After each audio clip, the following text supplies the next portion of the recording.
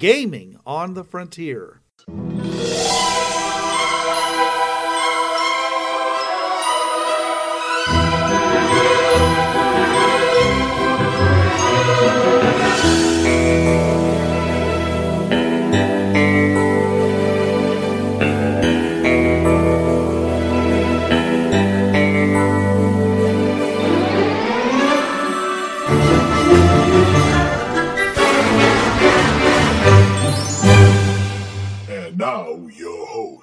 This is Bruce. And this is Trav. Welcome to Gaming on the Frontier, your podcast where shortcuts gain clarity of meaning in your game, getting from one place to another. Tonight we are sort of unexpectedly continuing my mini-series that I did about adding Fringeworthy to D&D Game Worlds, which I covered over the past year or so. The worlds of Greyhawk, Forgotten Realms, Dragonlance, Eberron, and Golarion, the Pathfinder world.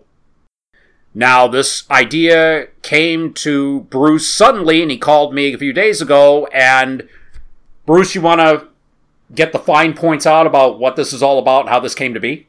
Sure. So, what we have here is War on the Fringe Paths. Oh, boy.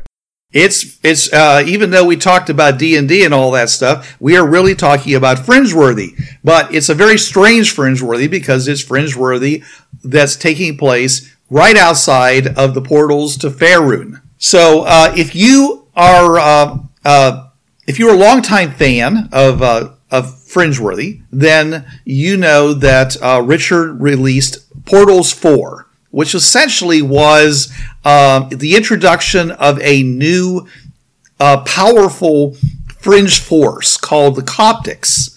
And they were way out, like around negative 120 node. So pretty much outside of everybody's area of influence that they might be considering, unless, of course, you are looking for other people that might cause problems. And left alone, they're a very imperialistic group. They're essentially a very much a crusader group. They're an offshoot of Christianity, and they are very much with the idea of taking over world after world and converting them to their version of Christianity. So, and it is. Well, it's not, convert or die, but it's pretty darn close. If you're going to have any position of power, any success on those worlds after they gain control of them, then you're going to have to, join the church. And that means that, of course, their military power is increasing geometrically as they take over world after world. Now, this has all the normal problems that Fringeworthy has, in that you've only got a 25-foot portal, 1 out of 10,000 people are Fringeworthy, so it's a slow process to gather up a very large Fringeworthy force. But as time goes on, it's getting there. And I am running in the late campaign, which means it's been over 20 years since the discovery of the Fringe Paths. And, depending upon when you want to introduce the Coptics to the Fringe Paths, they may have had quite a bit of time to get their own, what would be a commonwealth, except for the fact is that they basically run everything. So it's more of a, it's actually more like Genghis Khan and how he would take over an area, and they might be allowed some autonomy as long as they, did what they were supposed to do. They all attended the high feast days. They made at least a public statement of acknowledgement of God and Jesus and all the other religious parts of the Coptic religion. But they might otherwise be allowed to run their economies the way they want to and other things. So the Coptics, as far as I know, are not that controlling. But what we have here is they're slowly moving out, and so Earth Prime is concerned. They're like, okay, if this goes on, then if they get down to where we are, we're 100 portals away from them. So if we wait till they get to 60, then, we may have 60 people who are 60 nodes that are all kind of, in various states of loose association with Earth Prime, because Earth Prime is making a commonwealth. They don't want to rule anybody. They're just trying to help everybody else, trying to create literally a commonwealth. Okay. Meanwhile, the Coptics are creating an empire. They're creating a force to be reckoned with. So if they get that far, then they literally would be able to put an army on the Fringe Pass, and it'd be very little that the Fringeworthy could do to stop them. If you do look at, and you asked me a couple years back to compile all the worlds, and I believe it was Portals 2 that you were seeing Coptic influence. You're seeing the symbol of the pyramid with the laurel at the top. Right. They were already at like the negative 80s. Well, still, they really weren't that far down. They were really more around negative 113 and 115. They're up at negative 123 or 26. I can't remember exactly what their portal is. So, they were slowly working their way out. They were mostly exploring. Yeah, but still, they at least had sent exploratory forces to keep going down. Oh, yeah. When I made that list and sent it to you, I'm like, oh, crap, they got that far. It just didn't occur to me that they had made it already to, I think it was like negative 80 something. Yeah, it was just they left the sign of the pyramid with the laurel, like, boom, Coptics were here. But still, they're already encroaching on areas by the late campaign. I and Bruce would probably think that Earth Prime would at least have a foothold there as well. Right. And the Coptics being a military force, they would realize, okay, we're approaching the outer reaches of another power center here. Right. So in my campaign, I basically tasked the group, who are all legendary level characters using the Savage Worlds rules, to figure out a way of stopping them from advancing any further than where the Faerun world is. Otherwise, what's the planet called? Toril, where Toril is. Okay, so based upon the work you already did, so they said you have to figure out a way of keeping them from going past the alternate platform. It really doesn't matter what they do on the Prime, other than the fact you don't want them to lock it up. But it's the alternate that they have to use to go past, because they don't know anything about any extra ways around portals or things like that. Now, they probably do know that you can use a crystal to jump past a portal, but it's maybe not. I'm also kind of hoping that they don't know that either. So what I've really said is that you need to figure out a way of stopping them. So what they've been doing the last year, 2 years now. Yeah, they've been traveling around the eastern side of Faerun and talking to people and trying to get them to understand that these Coptics, who, by the way, we use the term children of God. They never used that term themselves. That's sort of like, what we would call Indians or whatever. That's not their term. Their term for themselves is we are the children of God. They're trying to get people to understand how great this threat is, and that if they don't do something, if they don't unite together and work, effectively by providing resources and tactics and things like that, that will work on the Fringe Pass that otherwise would not normally work. This is a world that doesn't have a whole lot of technology, because two reasons. One is because they said the God doesn't allow electrical type devices to work. Right. And B, and that's an abolition. They literally don't work. But they also have forbade the use of explosive devices such as gunpowder and other things like that. Now, smoke powder does work. Alchemical, yeah. Right, alchemical does work, but that still isn't something that people can manufacture and bring, like, from Earth Prime. Earth Prime would just, they can't just load up a whole truck full of modern smokeless powder and weapons and bring them on down and say, all right, now we're gonna go. Normally that would be their method. They'd say, okay, we're gonna set up a whole firing line here, and if the Coptics come through, then we're just gonna like lay waste to them or something and just keep them from coming through. So he said, no, we need a better solution to that. So they went to the world, and it's funny because they have basically upset every good aligned group on Faerun that they've come across. And they are allying themselves with every evil group you can imagine. For example, they are like, peas in a pod with the Red Wizards. Oh, no. Oh, yes.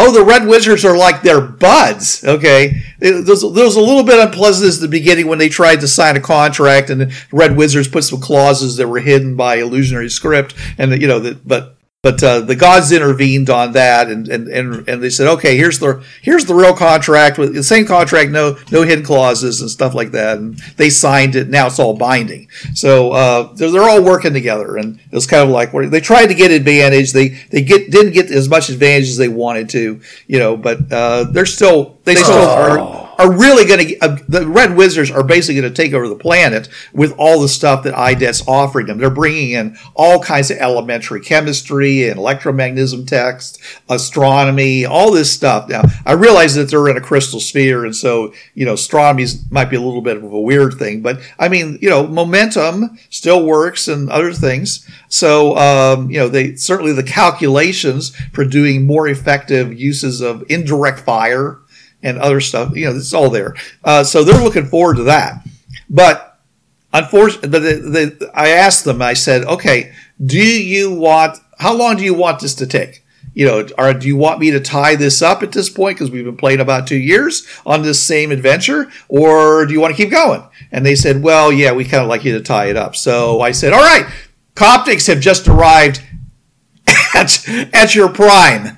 This world, Faerun's prime, and they are coming through a portal, and you're hearing word of it. And they're all like, oh my gosh, we're not ready. Oh.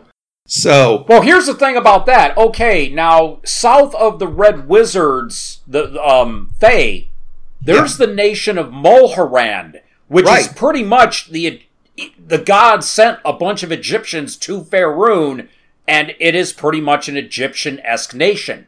Uh-huh. Now, I'm kind of wondering how you're playing if the Coptics get to them, or if your group has gotten to the Coptics, and, the Mulhorandi are like, I don't know, they kind of sound like cool guys, except for that whole, Christian thing. Yeah, they sound right up our alley. I'm just wondering. Yeah, guess what portal the Coptics chose to be their primary portal to come into this world. Okay, let me get, because I know you're using the information I made up here, so let me get. Well, the short answer is it's in Mulhorand. Oh boy! Oh, and they've allied themselves with an ancient red dragon, which is also listed in that area. Oh. And he's basically. And they're building airships, and they're bringing, with his help, they're getting together all kinds of humanoid shock troops and things like that. They're poising themselves to be able to take over this world. And then the Fringeworthy people are like, oh my gosh, Earth Prime doesn't even know this is happening. So what are we going to do? Well, they finally go and manage to get an audience with the Red Dragon, and the Red Dragon says, well, if you don't want me to do stuff with these Coptic people, you're going to have to give me a much better deal than they're giving me. So what do you got to offer? And they're all like, well, we can give you text on basic electricity and things like that. He's like, I think you could do better than that. I know these guys are helping me take over the world. What are you going to do? Yeah. So anyway, so they managed to get a free, basically free passage back to Earth Prime, at which point the Coptics essentially tried to kill them once they get just beyond where they said they were giving them the free passage. But fortunately, they had some people with them that had some oomph that the other side didn't realize they had, and they managed to get back to Earth Prime. So there's like, okay, if we try to get back to Faerun now, the Coptics, they got 2 platforms full of guys that are basically just waiting to annihilate anybody that's not wearing Coptic uniforms and whatnot. So how are we going to get back? How are we even make our offer to the Red Dragon? And that's when your little mini realm of crystal spheres comes in with them saying, well, wait a second. If we can get to one of these other worlds, then we can use the Spelljammers to get back to Faerun and the world, and we could just arrive and make our deal, or even attack or do whatever we want to do. We can actually bring a real fighting force back with us that's able to take on the Coptics and their allies. So, and that basically brings us up to the plan is where to go. Okay. And since the closest world to Earth Prime that's part of this set is the Dragonlance world of Corrin, it seemed like that seemed the most likely place that they would go to first. Oh yeah, and I remember with how I laid all these out, refer to the previous episodes we've done, I put Krynn at -17 prime. Right. That's only 31 nodes away if you count the 0, or it's 17. I'm thinking 013. I'm thinking 013, it's 31. But only 17 nodes. Earth primers can, with proper gas and stopping off at allies, make that relatively quick. Yes. Okay, I need to get a particular map up. But anyways, the whole thing with finding these allies, yes, they've been dealing with the Faerunian cultures for, a couple years now. They're now going to have to deal with a whole new set of rules, a whole new set of cultures. Language isn't a problem, of course, because of the language gift of the portals. Right. Until, of course, they travel from Corrin over to the Faerun world, in which case they're probably using different languages. Or are they? Well, do all D&D worlds use is Elvish the same on every one of them? The way I do it is, the dwarf, and again I use this term as well, the demi-human races, dwarf, elf, gnome, halfling, orc, all those languages are the same. You can count in that there might be idiom changes, and like for Pathfinder, OGL use a linguistics roll or an intelligence check. But now the human languages, common sense would be, because all of these languages that they are called common are lingua franca. Basically, from what I gather about common, they're usually pidgin trade languages of the various human cultures with loan words from Dwarven and Elven. We have a word for Dwarven ale, and we have a word for Elvish mead, and we'll bring this into our trade tongue. All of the common languages of Orth, Toril, and Krynn, because of their base roots, would obviously be 3 different languages. Plus, you have all the various, Faerun has all their languages, Orth has all theirs.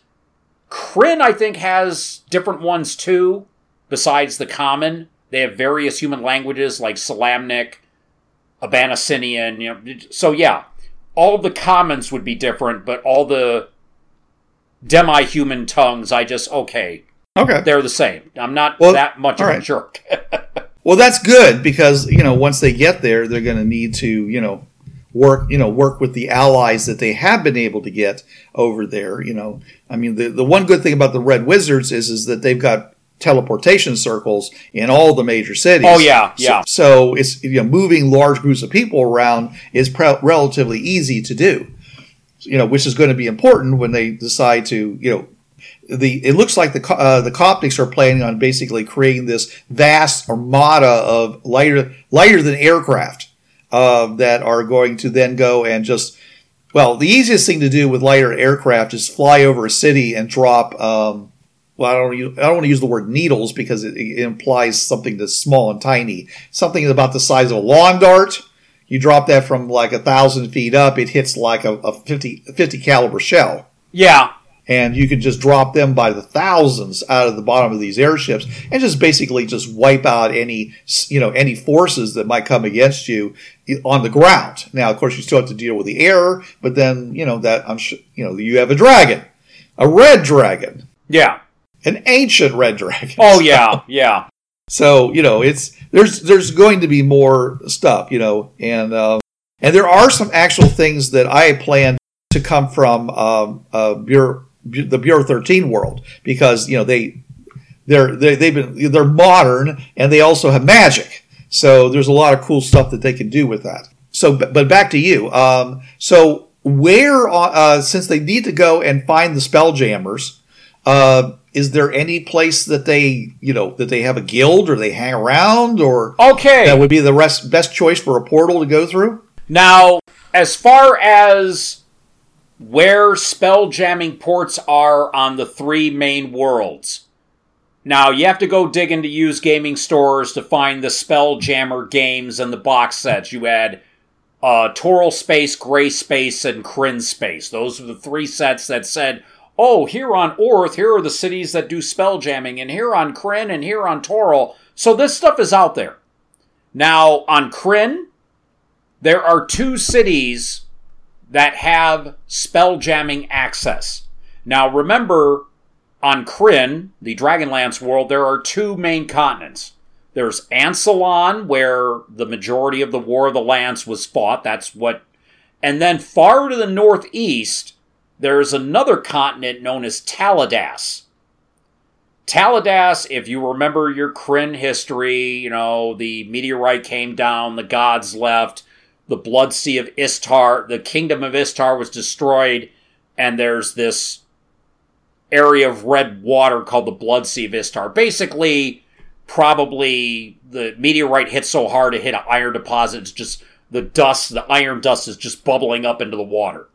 Now, Taladas got hit a lot more. Their meteorite that hit them is bigger. It fractured the land, so it's like a concentric circle of volcanic rings. But outside of those rings, there's a Minotaur-led empire, and they are like master sailors. So, spelljamming, in their imperial city, there's a port there for spelljamming. And let me turn to the Krynn page and see where I put. Are you saying the Minotaurs? As I said, I got the infamous Big Blue Binder, as Josie and I call it. Let's see, 17 Prime. Yeah, are you saying the Minotaur's imperial city is where the Spelljammers would be? Yes, there is a portal, Central Sildar on Taladas, which is probably relatively close to I don't have my maps of Taladas out here, but the other city in Ansalon is the North Ansalon port city of Palanthas, as in where the Knights of Solamnia are based in. As in, if you know Krynn, Sturm Brightblade, one of the heroes of the Lance. So, Palanthas and the Imperial City in Taladas are the 2 spelljamming ports.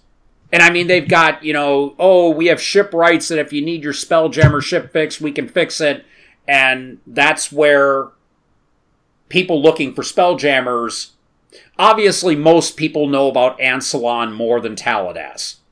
So, most people who run an adventure with Dragonlance are going to use Palanthas and Ansalon as their area to adventure in.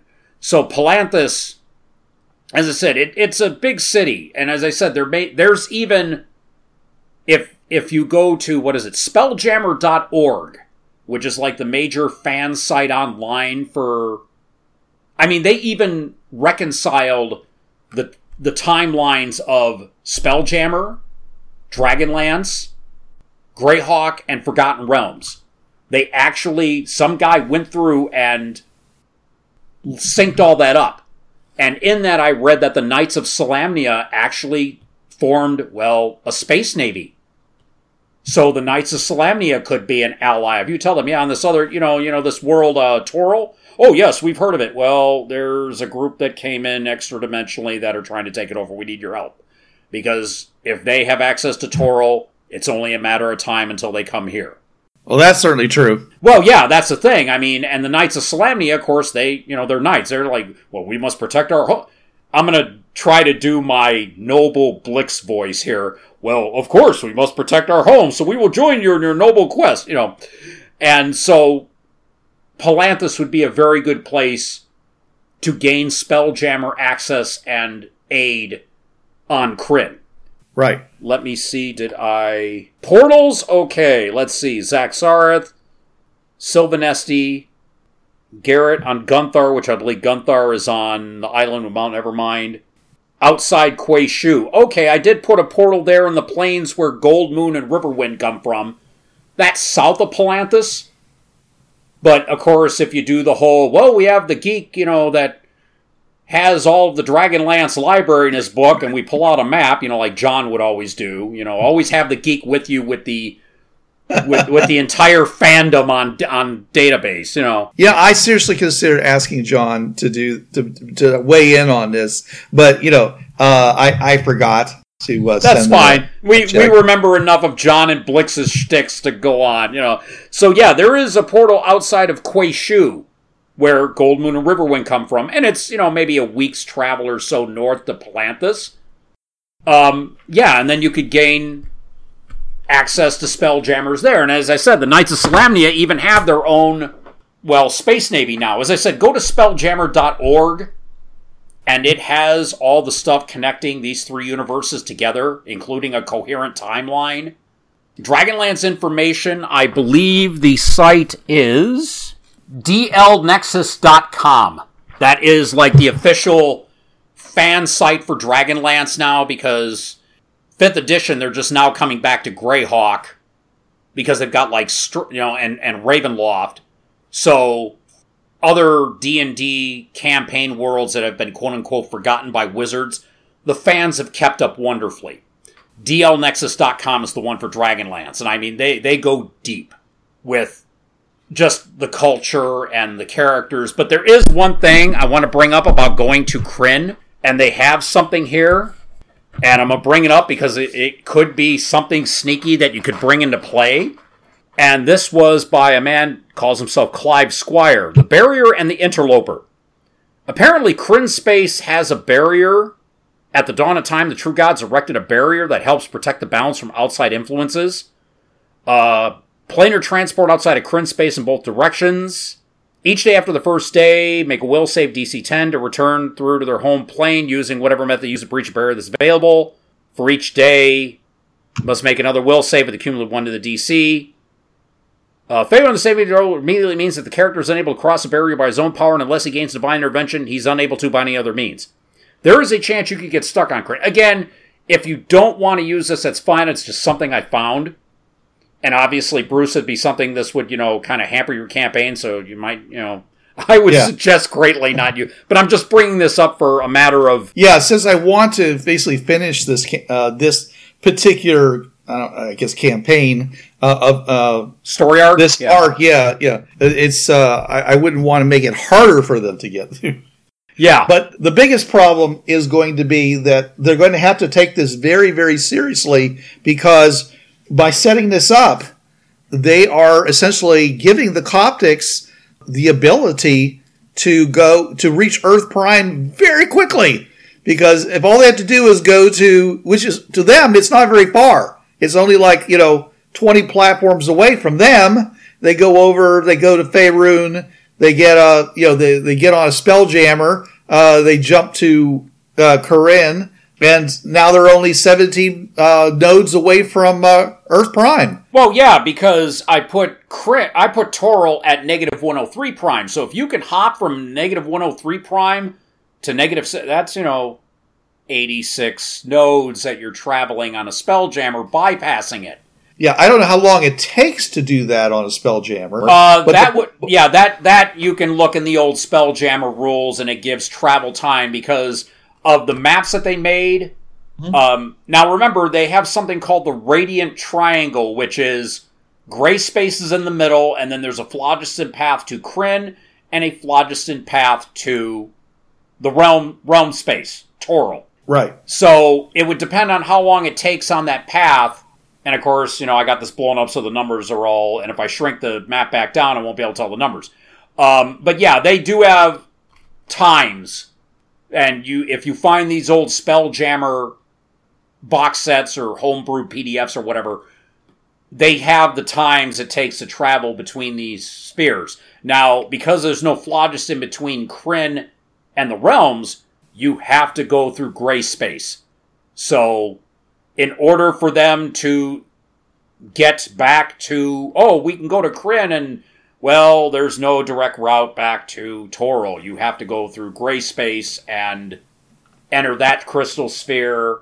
And if the ship wants to stop for supplies, they're going to have to stop on Orth and then back out into the phlogiston to get to Toro. So, okay. Well, the point here is that whether it's fast or slow, it's going to be magnitudes harder to control, to stop the Coptics from reaching Krynn and then the French Pass versus the third, the very, very long, the thousands of mile long, 41-foot wide roadway that was the main artery before. So by using this technique, they are essentially bypassing a lot of the restrictions that was on the Fringe Pass before. And the worst part is that, remember, you can use, technically each of, Krynn or Toro, these crystal spheres are the representation of, the dimensional boundaries.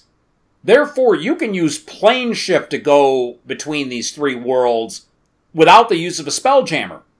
Now, if a Coptic gets a hold of a mage, knowing that, or even a cleric that has plane shift or the gate spell, heaven forbid a gate spell. Because those are 20 feet wide. You can transport a lot of stuff through a 20-foot gate. Well, they're already used to doing that. It's 25-foot wide portals. Yeah, but I mean, they can bypass this whole Spelljammer thing and just go directly. Yeah. Okay, that's even worse. Yeah, I'm letting y'all know that. And by the way, the Children of God, their religious group, I am letting them have clerical powers on Faerun. Well, because remember, it's that mixture of Christianity with a little bit of... it's Rome and Egypt's empires merged together. It wasn't Rome taking over Egypt. They merged equally. Mm-hmm. I remember talking with Rich, and it was Professor Christopher Biting, I think at South Bend University. And he, quote-unquote, checked my numbers, and Rich told me, yeah, Chris said you were right, Trav. That's exactly what happened, and you figured out the exact point of divergence. Needless to say that feather is still in my cap to this day. It just good for you, Trav. Well, it just I was like, it's that it worked. I mean, it worked, but yeah, it just the fact that the Coptics can tap into, and if let's say they decide to, because they got that Egyptian Roman, if they're dealing with the Mulharandi, who are just straight up Egyptian, yeah, there might be. It's like, okay, yeah, kind of see here. There's some similarities. Yeah, if you see that statue, pray to that god. He might be able to hook you up. And then, because the Mulharandi gods, centuries ago, they basically had a god battle on Faerun. The gods were walking the planet and, flinging epic-level, deity-level mana at each other. That's right. Probably why the Plains of Purple Dust are the Plains of Purple Dust. I'm pretty sure that there was... Oh, yeah, there's a whole lot of areas that are really still devastated. Yeah, so... Yeah. If the Coptics start tapping into the various pantheons that happen to connect with their version of God... Well, I don't think that's going to happen because they are such a Christianity uber all kind of thing. And the gods don't tend to want to kowtow to any foreign gods, especially. Well, the rules that I've always seen is if you're on a different plane and you want to keep your deific powers, and I think this was brought up in the Spelljammer stuff, you try to find a god who's the closest to yours as far as portfolio and domains.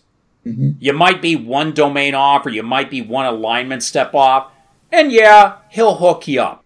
You just pray to him and say, okay, I know you're not my normal God, but you're kind of close to the one that I have back at home. You're there on your knees with your fingers interlaced looking up to the sky. Could you help me out so I may, I will serve you while I'm here, and I might be able to get a few converted back home in your name, and you might be able to keep your deific powers, your granted abilities.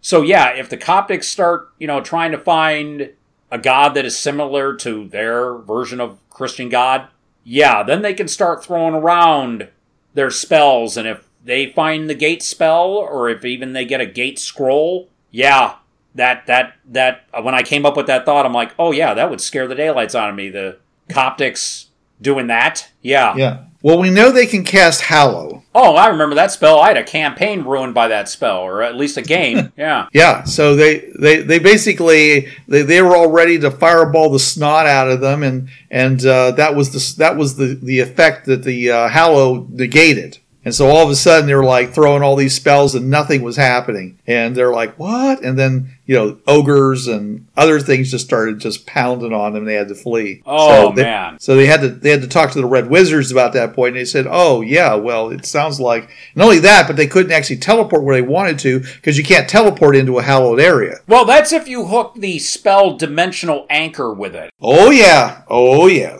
And that was what the one player of mine, you remember my buddy Jerry, you met Jerry, his girlfriend Carrie was the one that I cast Hallow, ruined 3 months of work, and you can hook Dimensional Anchor with a Hallow spell, and it also works as like protection from evil as well. So yeah, you get Hallow going, and you can just put the right whammies on it and just ruin a lot of people's days with it. Right, and of course, that the Coptics think they're good. Well, yeah, I mean, they really do, and so therefore the fact that the IDET people have allied themselves with the Red Wizards, that protection from evil is kicking in right there. Well, yeah, because the Red Wizards, they know they can't do anything, and if your fringe team, unless they have smoke-powdered weapons, they're dealing with medieval-level technology. Well, they're dealing with magic. They're trying to use magic and stuff like that. And they're actually relying a lot on the Red Wizards to cast spells, because they're not, right now, they're not trying to beard them in their lair, so to speak. They were just trying to get there and negotiate with the Red Dragon. But once they got there and they saw that they turned this entire mountain plain into a staging area for an aerial force, that's when they said, okay, these guys mean business. They got their ducks in a row, and we're still trying to find friends. They found friends right outside the portal, and they're just steamrolling along, and we got to do something, or we're just, we and IDET and everybody else are just going to be screwed because their original plan was for them to, with the help of the Red Wizards, was to create an army of undead that are unintelligent, and hopefully find a couple of wizards that were fringe-worthy, who could summon the intelligent undead up on the platform. Okay. Because the platforms have the same reality as the world does. So, and then that way they could just, so the vast majority of the undead, the skeletons, the gas, the specters, whatever like that, the unintelligent ones, were going to be their shock troops to just take out the Coptics, and then, being led by the smarter ones, the ones that, and I mean, and they all know that, we can just go ahead and freeze this vampire and take it onto the fringe paths and thaw him out, and he'll be fine, and he bypasses that whole problem by getting them onto the fringe paths, just like the Meller. Ooh, here's a question. Now, I know it's magical, and I think there's a psi version, the spell/power temporal stasis. You are considered dead. You age 1 day for every year you are in stasis. Could that be used as a means to transport somebody through a fringe portal? I don't know. I would not. I probably would not want to let that happen, but but especially since we already have a method, which is cryogenic freezing. But, maybe not, since it's a really high level spell. Does it only affect one person? Yeah, I think it is. I think it is where... Well, I mean, wouldn't it be really great to be able to bring like really big heroes, through that way, because really high level dudes, and to go up against the Coptics. I mean, the Coptics have their own. I mean, their Centaurians and such are all, they're all coming across as once they got to this world, they're basically becoming high level paladins. Yeah. So, okay. They already know one of them, who's basically just, he has a love-hate relationship with them, kind of. They didn't, they tortured him a bit, and but then when they had an opportunity to help the people that were in this one group as slaves to escape, they didn't. So he basically got the slaves to save themselves, and he escaped. So ever since then, he's been kind of like, not, I mean, he didn't like them to begin with, because they were unbelievers and all the rest of that stuff, and he considers them to be very dishonorable. And as a result of basically not standing up for what he thought was right, he now, of course, they've allied themselves with Red Wizards, who just love slavery. Yeah. So it's just getting more and more interesting with that regard. So his ire, his sense of righteousness in comparison to the IDET personnel. And they're all going, but we're the good guys. We don't believe in slavery. We teach against it. But you got worlds in your Commonwealth that practice it. Pax Romana. We're well, I'm pretty sure that the Golden Horde does too. Yeah. Okay. Yeah. Yeah. And you're getting caught in like a double whammy. The more you open your mouth, the bigger you dig that hole deeper. Yeah. Right. But anyways, at least to their credit, none of the people they picked up as henchmen and such are slaves. They've actually treat them as henchmen, but they certainly enjoyed the slaves on many worlds. And many cities that they've gone to. Especially one of the characters who's basically a rogue. And by rogue, I don't mean somebody who has thieving skills. I mean somebody who likes the ladies. Yeah. Okay. Yeah. And the fact that they're not allowed to not give consent because they're slaves has caused no lack of twinging between the female PCs and this character. Yeah. But anyways, that's a whole different thing. So yeah, all right. So they go to one of these three places on Corinne, and how many people can... yeah, speaking three, yeah, there is another spell-jamming port besides Palanthas and the Imperial City on Taladas. Now, many of you listeners who know Dragonlance are going to cringe as soon as I say it. Mount Nevermind. Oh, yes. The gnomish enclave within a volcano. It is steam-powered, is geothermally heated, and there are many explosions, and most of those explosions are not due to geothermal heat. You have the Tinker Gnomes that make these outrageous contraptions that may work. That there is a spell-jamming port just outside of Mount Nevermind.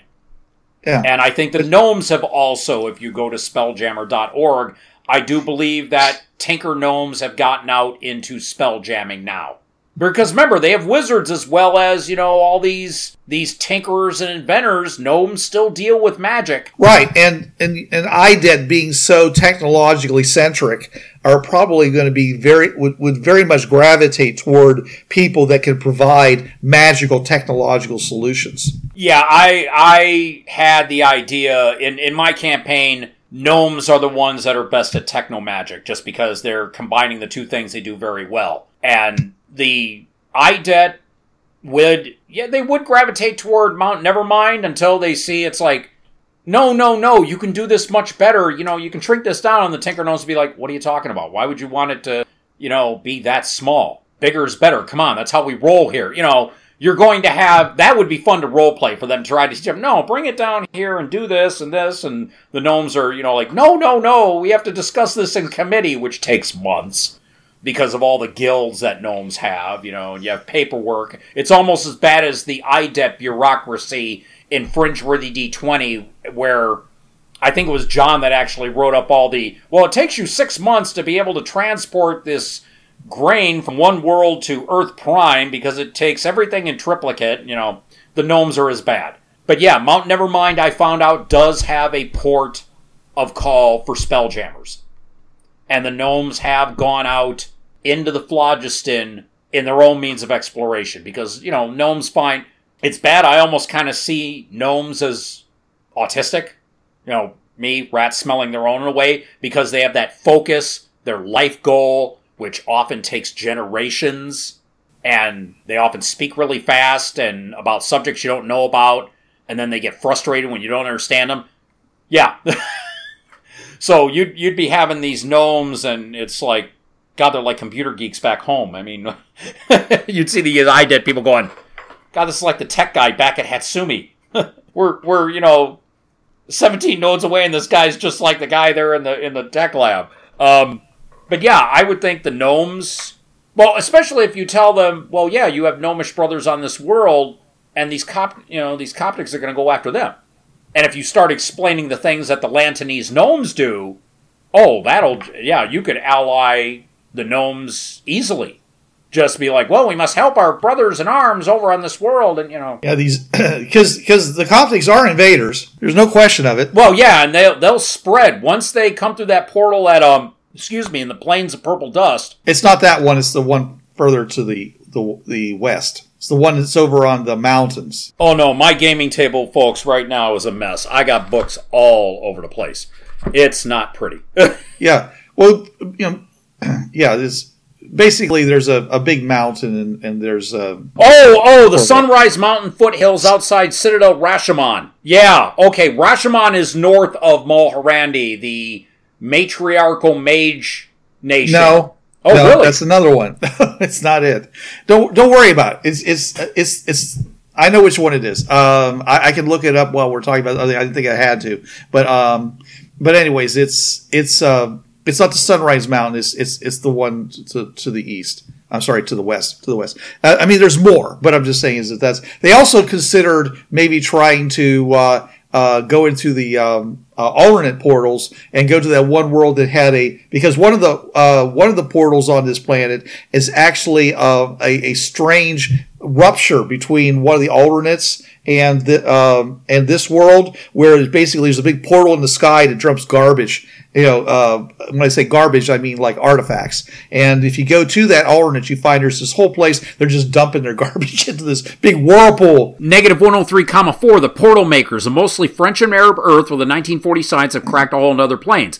And yeah, they dump it on the Prime on this beach, where I put the Prime on Anachrome, which is the total equivalent of North America on the West Coast. It's another continent. Yeah. So anyways, they went through. They actually went through that. They spent a little bit of time, and until they talked to some people, said, "Yeah, we have these ships that come twice a year, and they pick up all the junk they like, and they take it back with them back to the home world." Said the lizard men, and and they said, it doesn't seem like it might be a good place to build up a force if you really had to, but we have to do a lot of traveling to get over to where the Coptics are. Obviously, the Coptics came through and said, no, we want one that's right in the middle. We want a portal that's right in the middle of everything, so we can just start taking over, and instead of some little place out in the middle of nowhere, which is why they went where they did. But anyways, so that's like I said, that's where they're going. But so maybe the gnomes, but again, it comes back to how much can you assuming that you're not using Gate, assuming that you are using the Spelljammers. Yes. How much can you move? How many people? What's the cargo size, the man or monster, layout that you can put onto one of these ships? Well, these are sailing ships, and if you get like a warship going, well, I gotta just a second here, get the core rule book here, and look up the sailing ships and whatnot that are in because you got like sailing ships, warships, keelboats, and whatnot. So let me look at, okay, like a keelboat, 50 to 75 foot long ship, 15 to 20 foot wide, few oars to supplement the single mast, has a crew to 8 to 15, and can carry 40 to 50 tons of cargo or 100 soldiers. Long ship, 75 feet long, 40 oars, requires a total crew of 50. 50 tons of cargo or 120 soldiers. Sailing ship, 75 to 90 feet long, 20 feet wide, crew of 20, 150 tons of cargo. Warship, 100-foot long ship as a single mast, although oars can also propel it. It has a crew of 60 to 80 rowers, can carry 160 soldiers, but not for long distances, so there isn't room for supplies to support that many people. Warship sticks to the coast, it's not used for cargo, but still. Galley, 3-masted ship, 70 oars on either side, requires a total crew of 200, 130 feet long, 20 feet wide, can carry 150 tons of cargo or 250 soldiers. All of these you can put a spell jamming helm on, and boom, you're airborne. You get high enough in the atmosphere, you have air and gravity. Head to the crystal sphere and out you go. So you can carry a couple hundred soldiers with you. Medium size. Obviously, large counts as 2. So let's say you wanted to carry ogres on a galley. Fine, 125 ogres. I'd run. I would be running and remember, I don't have to outrun them, I just have to outrun you. So yeah, you have all these different boats, and you can put a spell jamming helm on any type of boat. They have the minor and the major ones. Obviously, the major one is for the larger sailing ships, like the ones that are, 130 feet long. What's the other one? 100 foot, the warship and the galley, you'd probably have a major helm. The other ones might have a minor helm. So yeah, these ships, they can carry a couple hundred soldiers each. Okay, well, good, because they're going to need to, because they're busy. This is the Orshram Mountains. Okay, yeah. Portal number 7 on your list. Got it. And they got lots and lots of humanoids up in those mountains, ogres. Oh yeah. Various things, and they're basically going to amass large numbers of them and just start, start taking over. And of course, they're going to go and say, first they're going to drop, pamphlets and say, all right, people of Faerun, he says, we bring you the good news of the children of God and Jesus Christ, and we are now your central government, and please send your representatives out to be collected and to process your population. Failure to do so will result in punitive damage. Yes. And which, of course, would be probably quickly followed up by firebombing, dropping things out of the sky from the airships, and finally sending in the troops. Well, the thing is, you don't even need a spell jamming ship. I do believe it is the nation of Halrua that makes magical airships. And I believe that is to the southwest of the Mulhorandi and probably south of the Orgrom Mountains. And the Halruans, their airships are known all throughout Faerun. So if you're seeing a Halruan ship, you know that their magic is pretty tight too. They're up there with the Red Wizards as far as magical ability. So, yeah, they could use Halruan warships. They don't need to get a spell jamming ship because flying ships are a reality on Faerun already. Right. Well, I think that's great, and I'm sure that they're going to want to go ahead and take over that area. But in the meantime, they're busy building using native easier to construct materials. They're building airships and filling them full of hydrogen or helium gas, and they're going that route. Okay, dirigibles. Yes. Okay. Yeah. So, and that way, because those things can carry a lot of weight. So I'm just saying is that once they have an opportunity to take over those areas, sure they'll add those in probably as kind of fighter types and such, because I'm sure they're going to be far more manageable than the. But see, nothing about the gods says that air flight is not normal. Air flight can't work. And of course, they'll press. The dragon will press into effect. Griffins and hippogriffs and any other creature they can get he can get his hands on.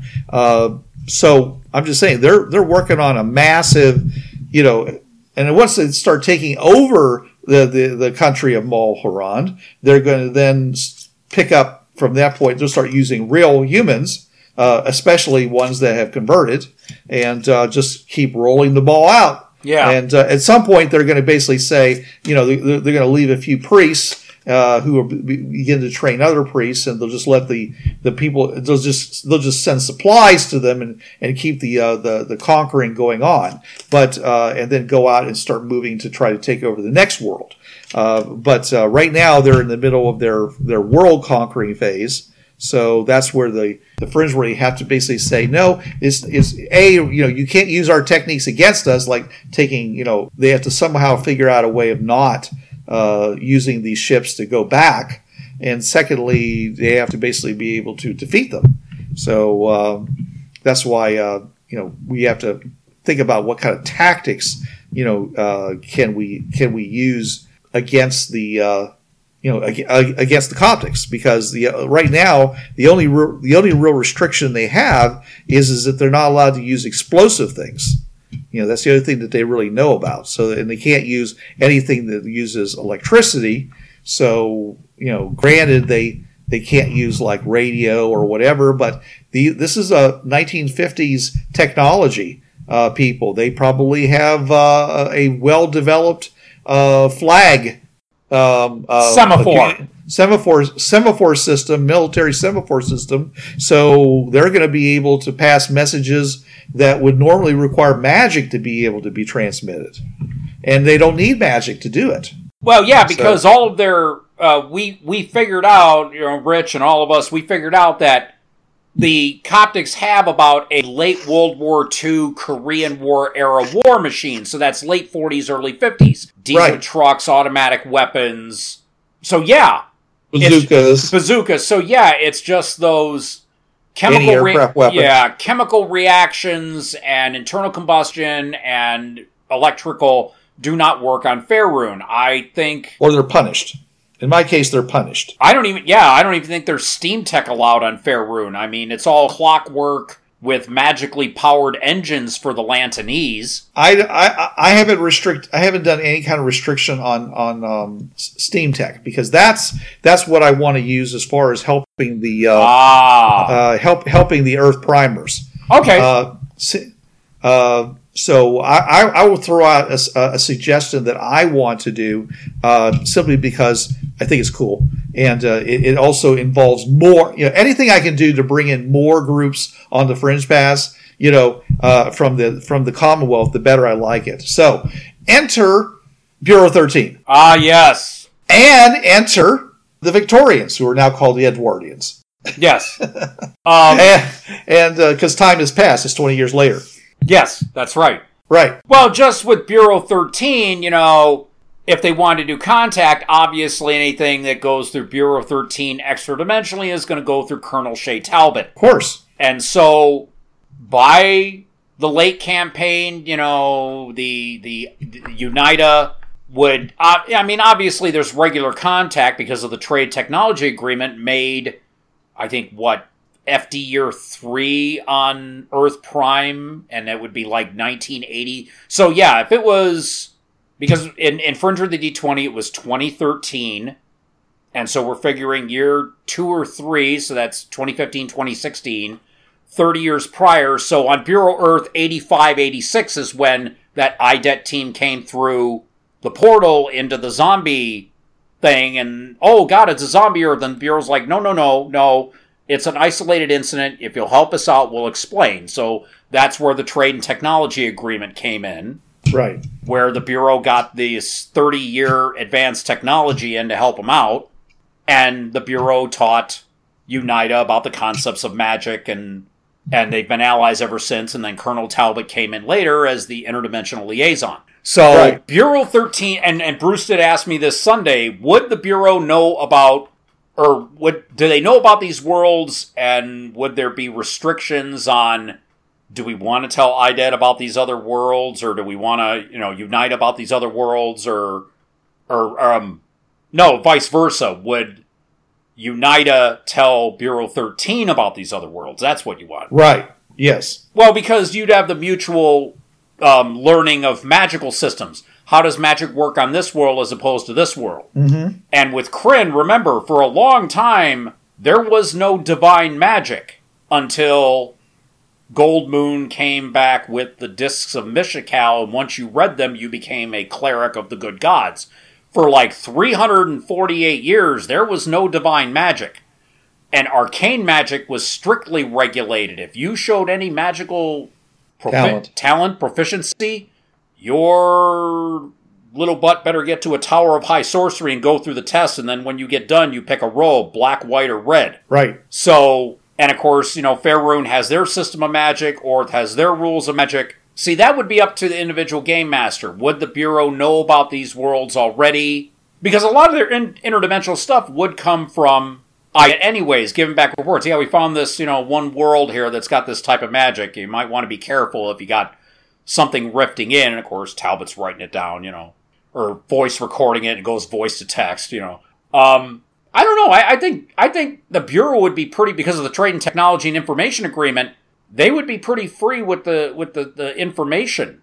And so the Bureau and IDET would have that going back and forth. If Colonel Talbot knew about that information, I'm sure that she would, if she didn't already know it, she would want to learn about it. Because I'm sure that Bureau agents don't need to have Red Wizards of Thay all of a sudden teleporting into Central Park, Right. Well, the Red Wizards of Thay would need to know that there was such a place. Right. But I mean, you still, if you divine something, if you scry hard enough, you can go in between dimensions. The scrying spell does, granted, it's a heck of a will save. You'd have to do hours, if not days, of divination spells to find out about, okay, these other worlds that have this. Okay, and we're scrying on this particular person. Let's draw a picture of them. Okay, it is now easier because we can concentrate on this picture, which lowers the will save of you looking in on his sensorium. Because Josie's had to use scrying. I've had to learn the rules again recently. So yeah, Bureau 13, I think, and IDET would probably have a pretty free flow of information about these other worlds that have magic. Because, yeah, IDET, United knows about magic, but unless you get to the point where, yeah, we've got a minor wizard and or minor cleric on the team, enough to know about magic and cast stuff and maybe work magic items, they would at least have a passing. You might get, like, in your, 6 months of training at Alice Springs. Oh, well, yeah, okay, here's our chapter on magic and how it works and the fringe paths and, positive 13 prime. If you run into stuff that deals with magic, you at least know it's out there. So I would think, I don't think that they would prohibit information, either group. Especially because that's a need-to-know basis and they need to know. And there will be more for you all next week. But until then... This is Bruce Sheffer saying there are a million worlds out there, so go explore them. And this is Trav. There's a reason why it's called gaming. It's for having fun. Gaming on the Frontier podcast is wholly owned by its hosts. It is released under the Creative Commons 3.0 license. No commercial reproduction and any use of any element of the podcast must be attributed to the Gaming on the Frontier podcast.